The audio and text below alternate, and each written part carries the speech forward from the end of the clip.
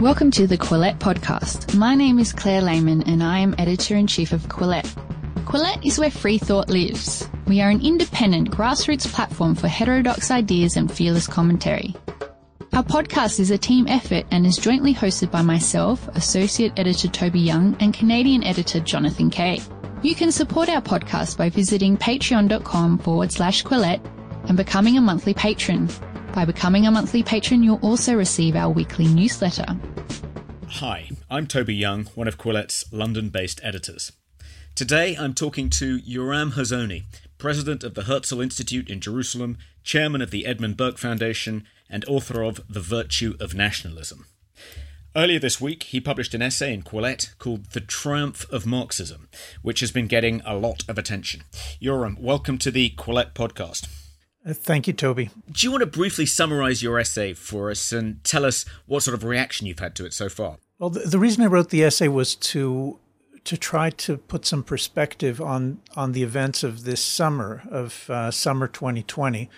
I think many millions of people share a feeling that, particularly in the United States this summer, something extraordinary and very big has happened, and I wanted to try to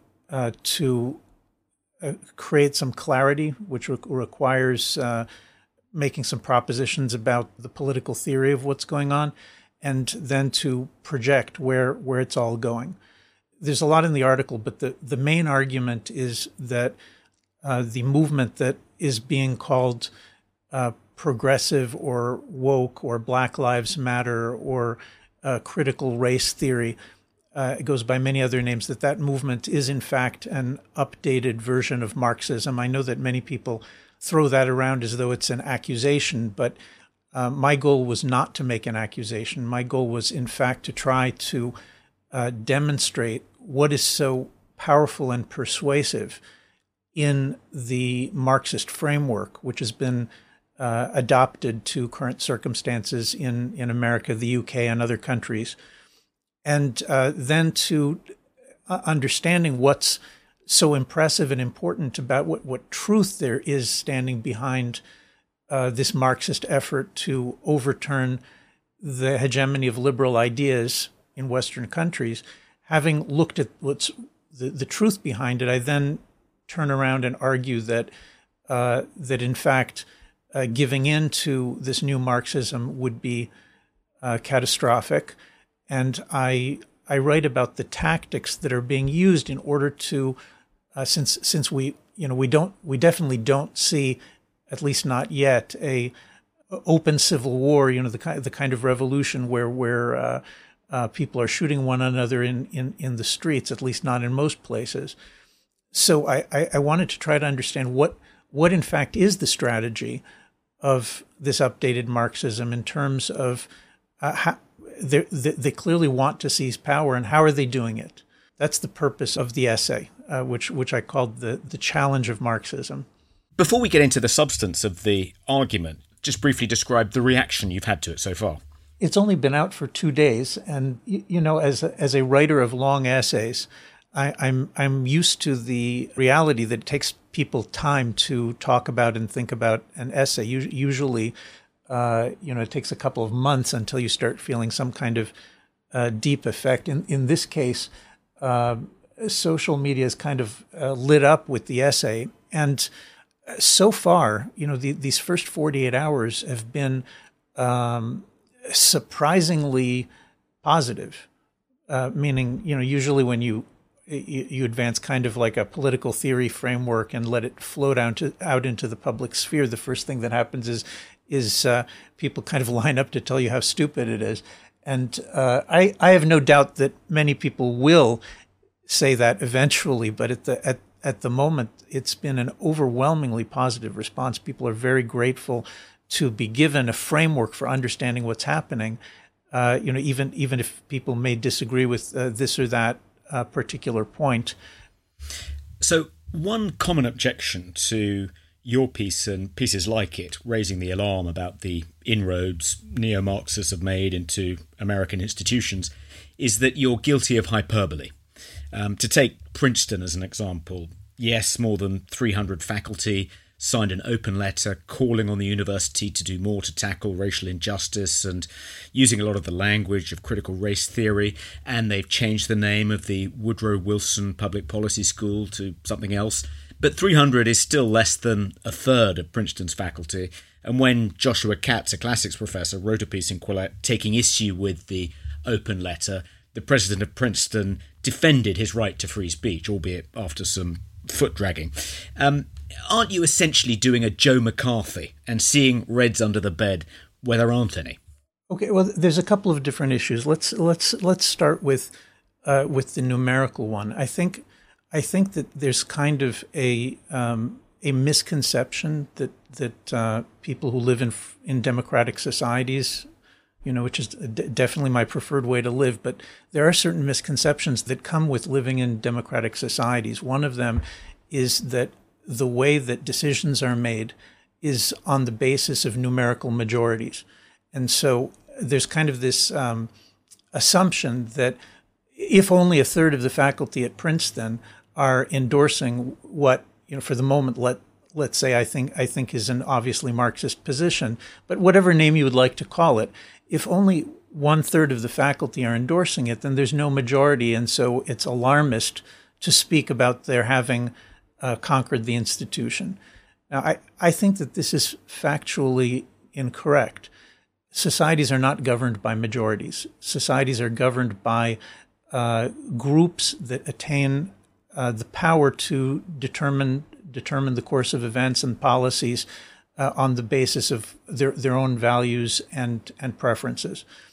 And so just to pick the most glaring example, there never was more than 4 or 5% of the population in Nazi Germany that were actually members of the Nazi Party, and the same thing is true in communist countries. It's always a very small percentage that actively and explicitly identifies with any particular thing. But that doesn't answer the question of who's calling the shots and who's in charge.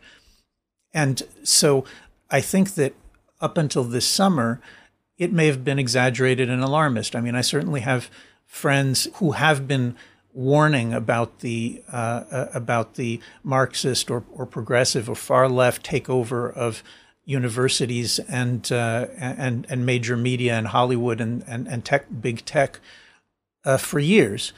But what I was trying to do in this article was to show that something actually did happen this summer. Now, the example that I used, those two examples, were the New York Times and Princeton. Let me actually just talk about the New York Times for a moment. Let's think about the power structure internally to the New York Times. And nobody has, people can smear the New York Times and say, oh, it was always communist, but that isn't true.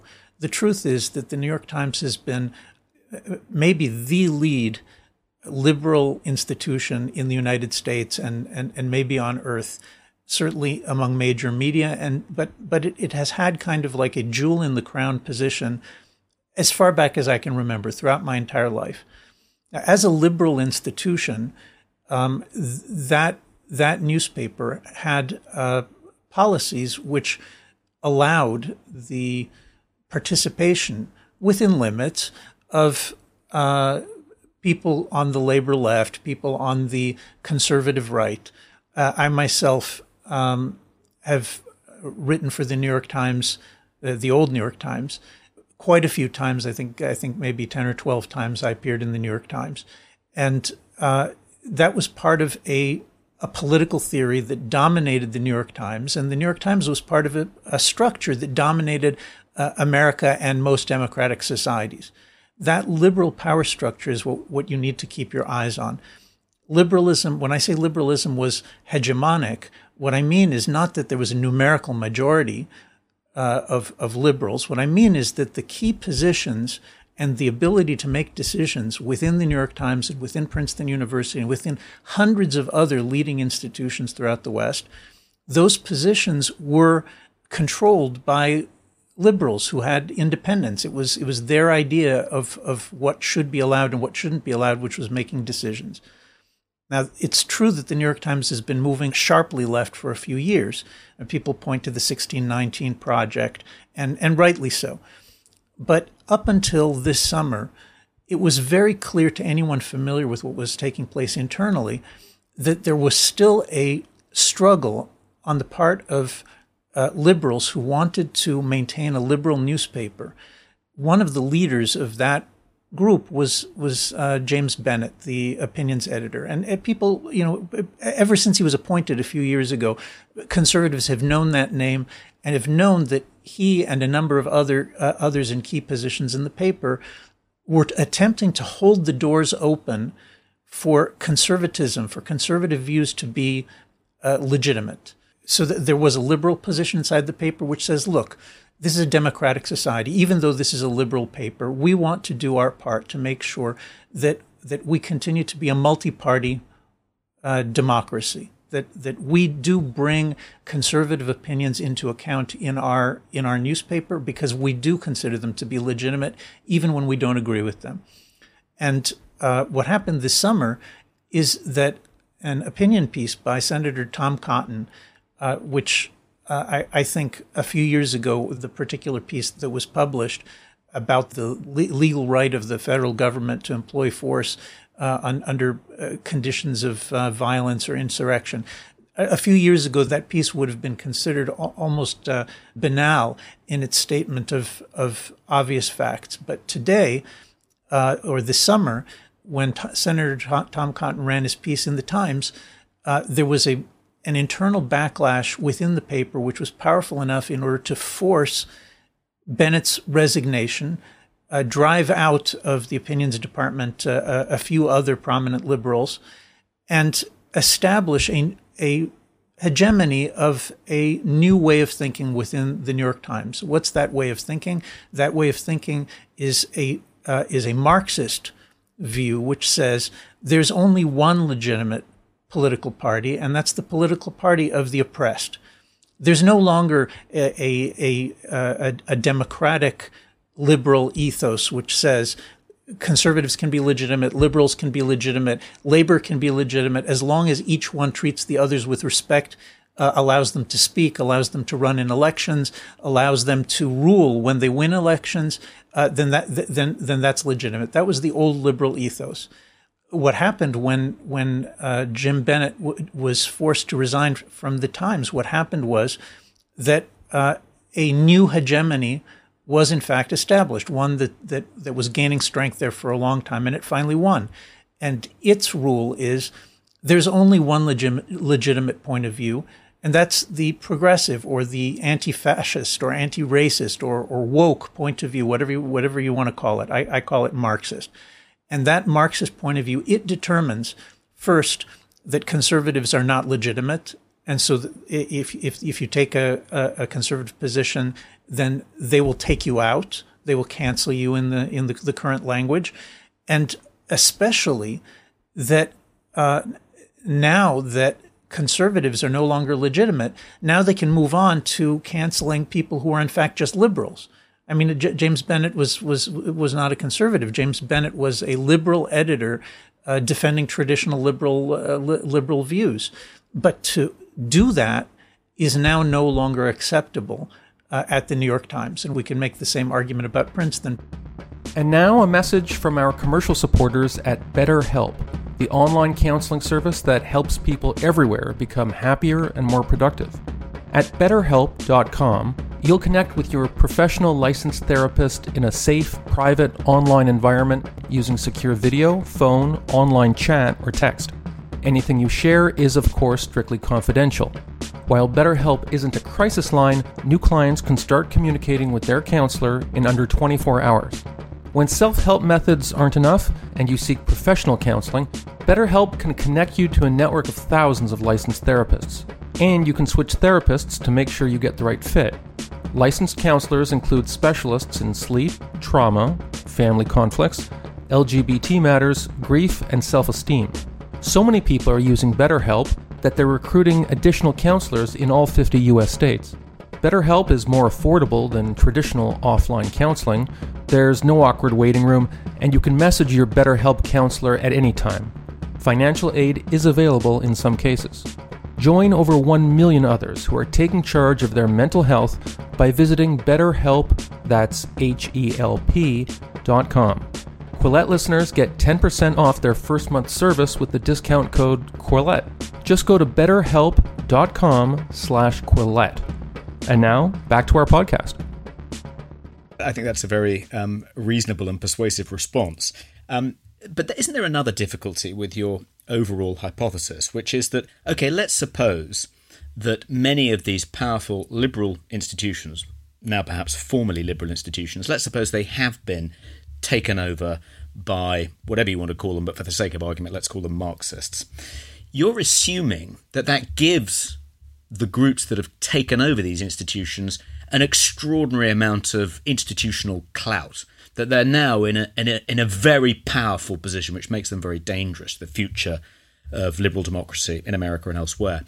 But aren't you assuming that the power of these institutions, their cultural clout, the fact that they're calling the shots, as you say, aren't you assuming that they're going to remain that influential, even having parted company with the liberals who have run them up until now? If they cease to be liberal institutions, if they abandon those values and embrace this fairly narrow, sectarian, hard left ideology, aren't they going to quickly lose that influence? You're sort of assuming that that's just somehow independent of the values they embrace, the people who run them, that effectively it's like the left taking over the army or the national broadcaster in a kind of South American banana republic. But actually it's not quite like that, is it? I mean, even an institution as powerful, as culturally significant as the New York Times, surely is going to lose a lot of its cultural capital if it ceases to be a liberal, open-minded, even-handed publication. If people like Bennett leave, won't that be the death knell of the New York Times? For a year or two, it may survive on its reputations, but readers are going to leave in droves, aren't they, and find other publications that are more congruent with their values. Well, look, I certainly hope you're right. I mean, I'm not, although for sure the essay that I wrote definitely is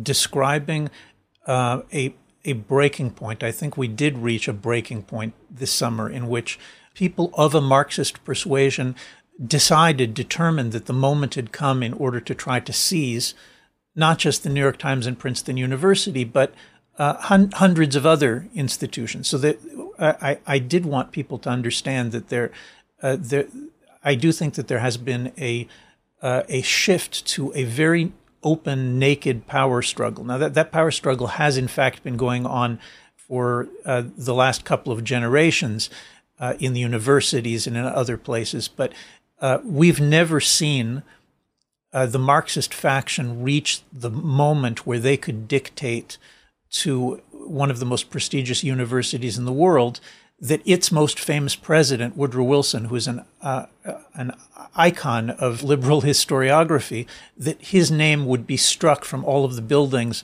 and all of the institutions within Princeton that had it. Now that is a naked power grab. As I wrote in the piece, it's an attempt to hoist a Marxist flag on top of Princeton and say, look, we've triumphed. If we can get rid of Woodrow Wilson, then we can get rid of you too.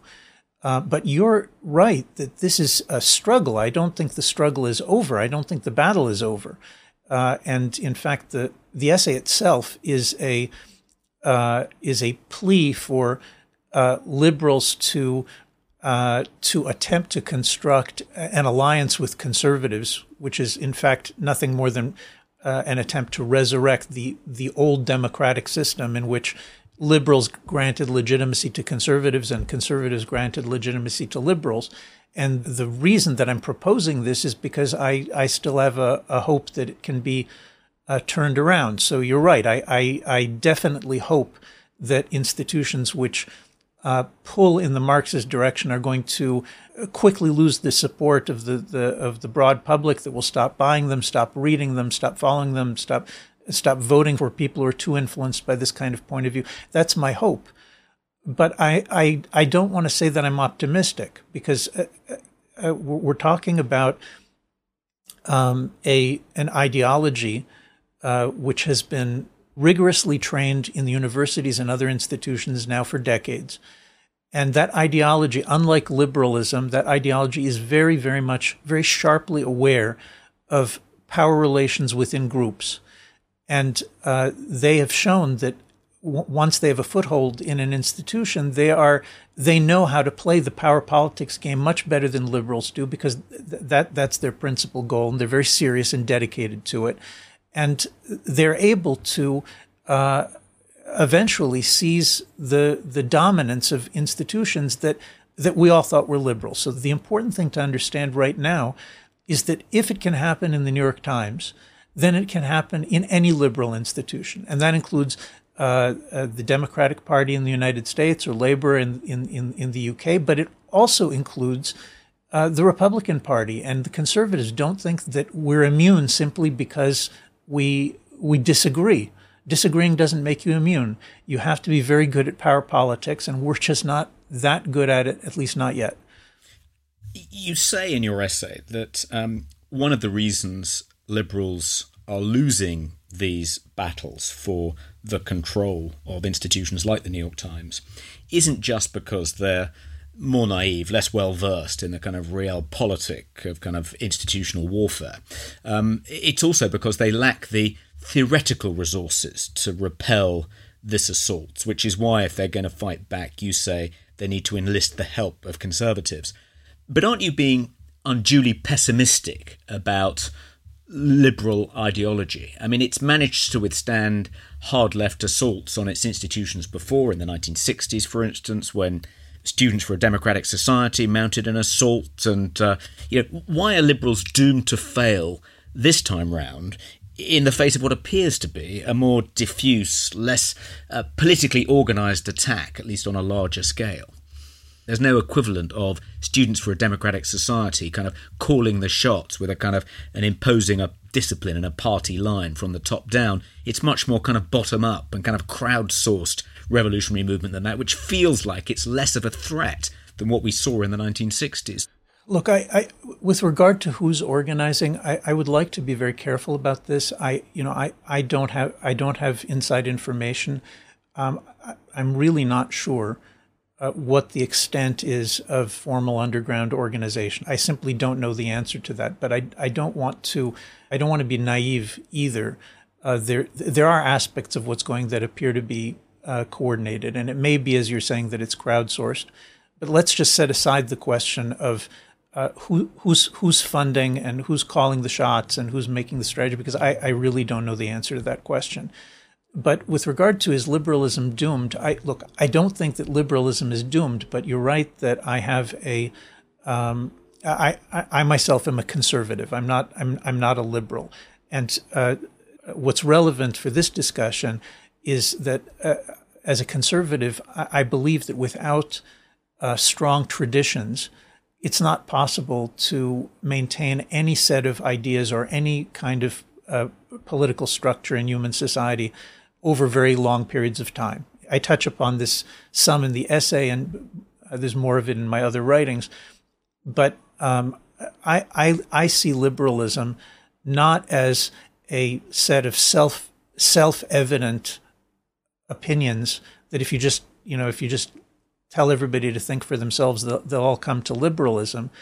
Rather, I see the achievements of liberal society and liberal freedoms as being the result of centuries of education and inculcation, which includes all sorts of things that liberals don't like so much these days, like societal norms that are rather rigid, and the handing down of traditions in schools, and the attachment of these traditions to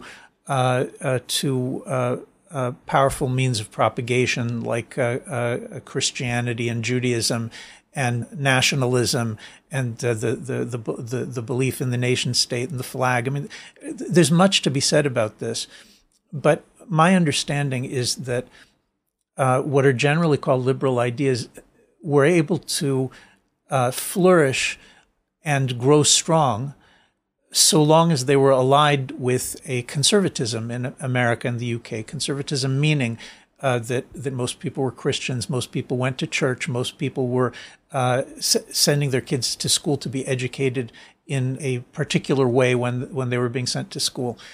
And there was a great change in the 1960s. Now, but I'm not talking about, the student revolutionaries. In the 1960s, the great change came from their parents' generation. In the 1960s, we see through the Civil Rights Act, through amendment of the immigration laws in the United States, the Supreme Court decisions about separation of church and state, there was a what I would say is actually kind of a constitutional revolution in the 1960s in America that then radiated out towards just about the entire democratic world. And that constitutional revolution was not the Flower Children. It was not the Rolling Stones and the Beatles that did it. It was the leading class, or elites, as you can say, the Protestant elites who had dominated America since its founding. They were the ones who decided that World War II had had proved the need for a thoroughgoing Enlightenment liberalism, the need to immediately put an end to all sorts of discrimination and persecution in society. That was the real liberal revolution of the 1960s. And all of us have grown up under the rule of those 1960s political theories. All of us have benefited from the kinds of freedom and equality that were being advanced then. And at the same time, I also think we've been harmed by it. And the way that we've been harmed by it is that 1960s revolutionary liberalism was very conscious of being anti-traditional, of throwing out the old traditions. I mean, you can sort of understand why, because if people were saying, well, we persecute blacks in our state, in Mississippi. Why? Because that's our tradition. So with people like that talking about tradition, so you can understand why people would say, well, a lot of what we inherit from the past is just evil. The problem is that here it is, now it's 60 years later, and it turns out that that liberalism can't actually survive without those traditions to support it. I don't mean the racist traditions, but without a strong national and religious traditions to support it. And so the question for those who want to save liberalism, I don't think it's doomed, but I think that the way that it's been moving for the last 60 years has been catastrophic, not just for conservatives. I think it's been obviously catastrophic for liberalism itself. How did we get to the place where a society overwhelmingly dominated by liberalism, where all the major parties and institutions were liberal beginning in the 1970s, let's say? How did we reach the point where liberalism is so weak that it can be knocked over in this way? And I think the answer is you have to look to the absence of traditions. And now a message from our commercial supporters at Hydrant, whose refreshing drink mixes hydrate you quickly. One of the best parts of a Quillette job is getting sample packs from our advertisers. I've tried Hydrant and I like it. My favorite flavor is grapefruit, by the way, though the new flavors, iced tea lemonade and fruit punch, are also great. But a more important stamp of approval comes from our managing editor, Colin Wright, who, as Instagram followers will know, is a kind of fitness nut. He tells me that Hydrant is a great alternative to overly sweet hydration mixes. The flavors don't taste artificial, which isn't surprising since they're flavored with real fruit juice powder. Each Hydrant Rapid Hydration Mix has the 4 electrolytes your body needs: sodium, potassium, magnesium, and zinc. There's also a separate product called Hydrant Plus Caffeine that adds in 100 milligrams of caffeine from green tea. Hydrant was developed by an Oxford University scientist, and it's become a staple of pro athletes, celebrities, and, as you can see on the website, plenty of ordinary folks who've given it 5-star reviews. Hydrant starts at just $1 per packet for a 30-day supply, and you can save even more with a monthly subscription. Plus, we've got a special deal for our listeners to save 25% off your first order. Go to drinkhydrant.com/Quillette or enter our promo code Quillette at checkout. That's drinkhydrant.com/Quillette, QUILLETTE, and enter promo code Quillette for 25% off your first order. Thanks to Hydrant for their support. And now, back to our podcast. Let's suppose that's right, and that the way to defend liberal institutions, liberal democracy, is to revive the religious and cultural hinterland within which liberal values and liberal institutions flourished. But it's all very well to say that, but aren't a lot of the traditions you want to revive not just moribund, but exhausted and, in some cases, dead? And you could say, well, of course, if many more people believed in God, if many more people engaged in regular religious worship, if we could reverse that trend, that secularization in some way, that would be beneficial to liberalism. And you can see why even people who don't believe in God and don't think of themselves as religious might see that argument, but they can't then bring themselves to believe in those things in order to save liberalism. Aren't there kind of historical and cultural reasons why we can't resurrect those traditions, why they're now unrecoverable? I don't think that they're unrecoverable, but I think that your pessimistic view may be correct. Look, I've been trying to avoid saying that liberalism is doomed. And I also want to avoid saying that that conservatism is doomed and that the traditions are doomed. I mean, I think that let me just say something very, very simple. Human beings are not very good at predicting the future of political events. All right, if we just think back over the last the last 30 years, almost no one predicted the fall of the Soviet Union. I mean, there were a couple of individuals that you can name, but almost no one of the thousands of experts employed to study the Soviet Union predicted that communism in Russia and Eastern Europe would collapse. Virtually no one predicted 9/11 and the rise of Al-Qaeda.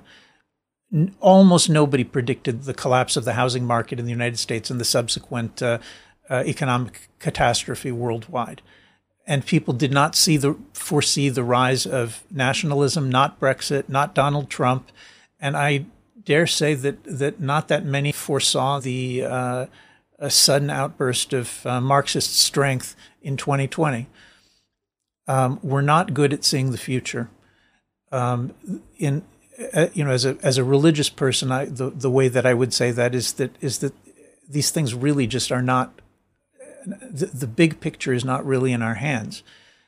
But if I might translate for non-religious listeners, what I mean by that is that there are these macro trends, large events that seem to come out of nowhere. Now they don't actually come out of nowhere. When you go back historically and look at them, you can sometimes understand exactly what happened.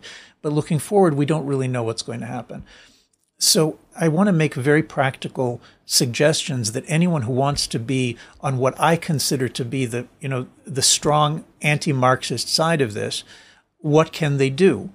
The first thing doesn't require going to church or synagogue. The very first thing that's required is for people to understand that liberalism has moved powerfully towards revoking the legitimacy of conservatives throughout society. And I've already said I'm a conservative, so anyone who wants to say, that my argument is self-serving, fine. I've said I'm a conservative and I'm arguing from a conservative perspective, and you can take it or leave it. my proposal is that liberals who don't see themselves as conservatives and don't see themselves as traditionalists, that they ought to be able to understand that a democratic society can only be stable when there is traditionally for the last couple of centuries, when there's been a strong liberal party and a strong conservative party, and each one grants legitimacy to the other. And that doesn't mean you have to like the conservatives if you're a liberal, and you don't have to like the liberals if you're conservative. I mean, you have contempt for them all you want. But the deal is you grant legitimacy to conservatives. You allow them to speak. If they win an election, you allow them to govern, and you say, I'm the loyal opposition up until the point that I win the next election. That was the kind of democracy that I grew up in, and that's gone now. I mean, I'm not saying it's doomed in the sense it's never coming back, but too many of my liberal friends, and I would say this is probably a majority of the intellectuals and politicos that I know, too many of them have crossed the line into saying that, oh, well, Brexit is not legitimate, or Donald Trump is not legitimate. Now, I'm not saying this in order to cast some kind of blame on liberals. I mean, the opposite. I think that we need to find a way to talk again. But if we don't have a strong enough liberal contingent that's willing to ally itself with conservative traditions, then I really do think that we don't have much hope. That's what the Marxists are counting on, is that they've succeeded in dividing the pro-democracy forces, making us hate one another to such an incredible degree that we're not willing to defend democracy anymore, that we're not willing to defend free speech and free elections and the right of the majority party to pursue its policies without having an underground resistance trying to destroy the results of every vote and every election. So that's my first and central proposal in this essay. But you're right that if you want to dig deeper, then in the end, I will recommend that people consider taking steps that they don't currently consider to be reasonable, like joining a church or synagogue. But we can discuss that some other time.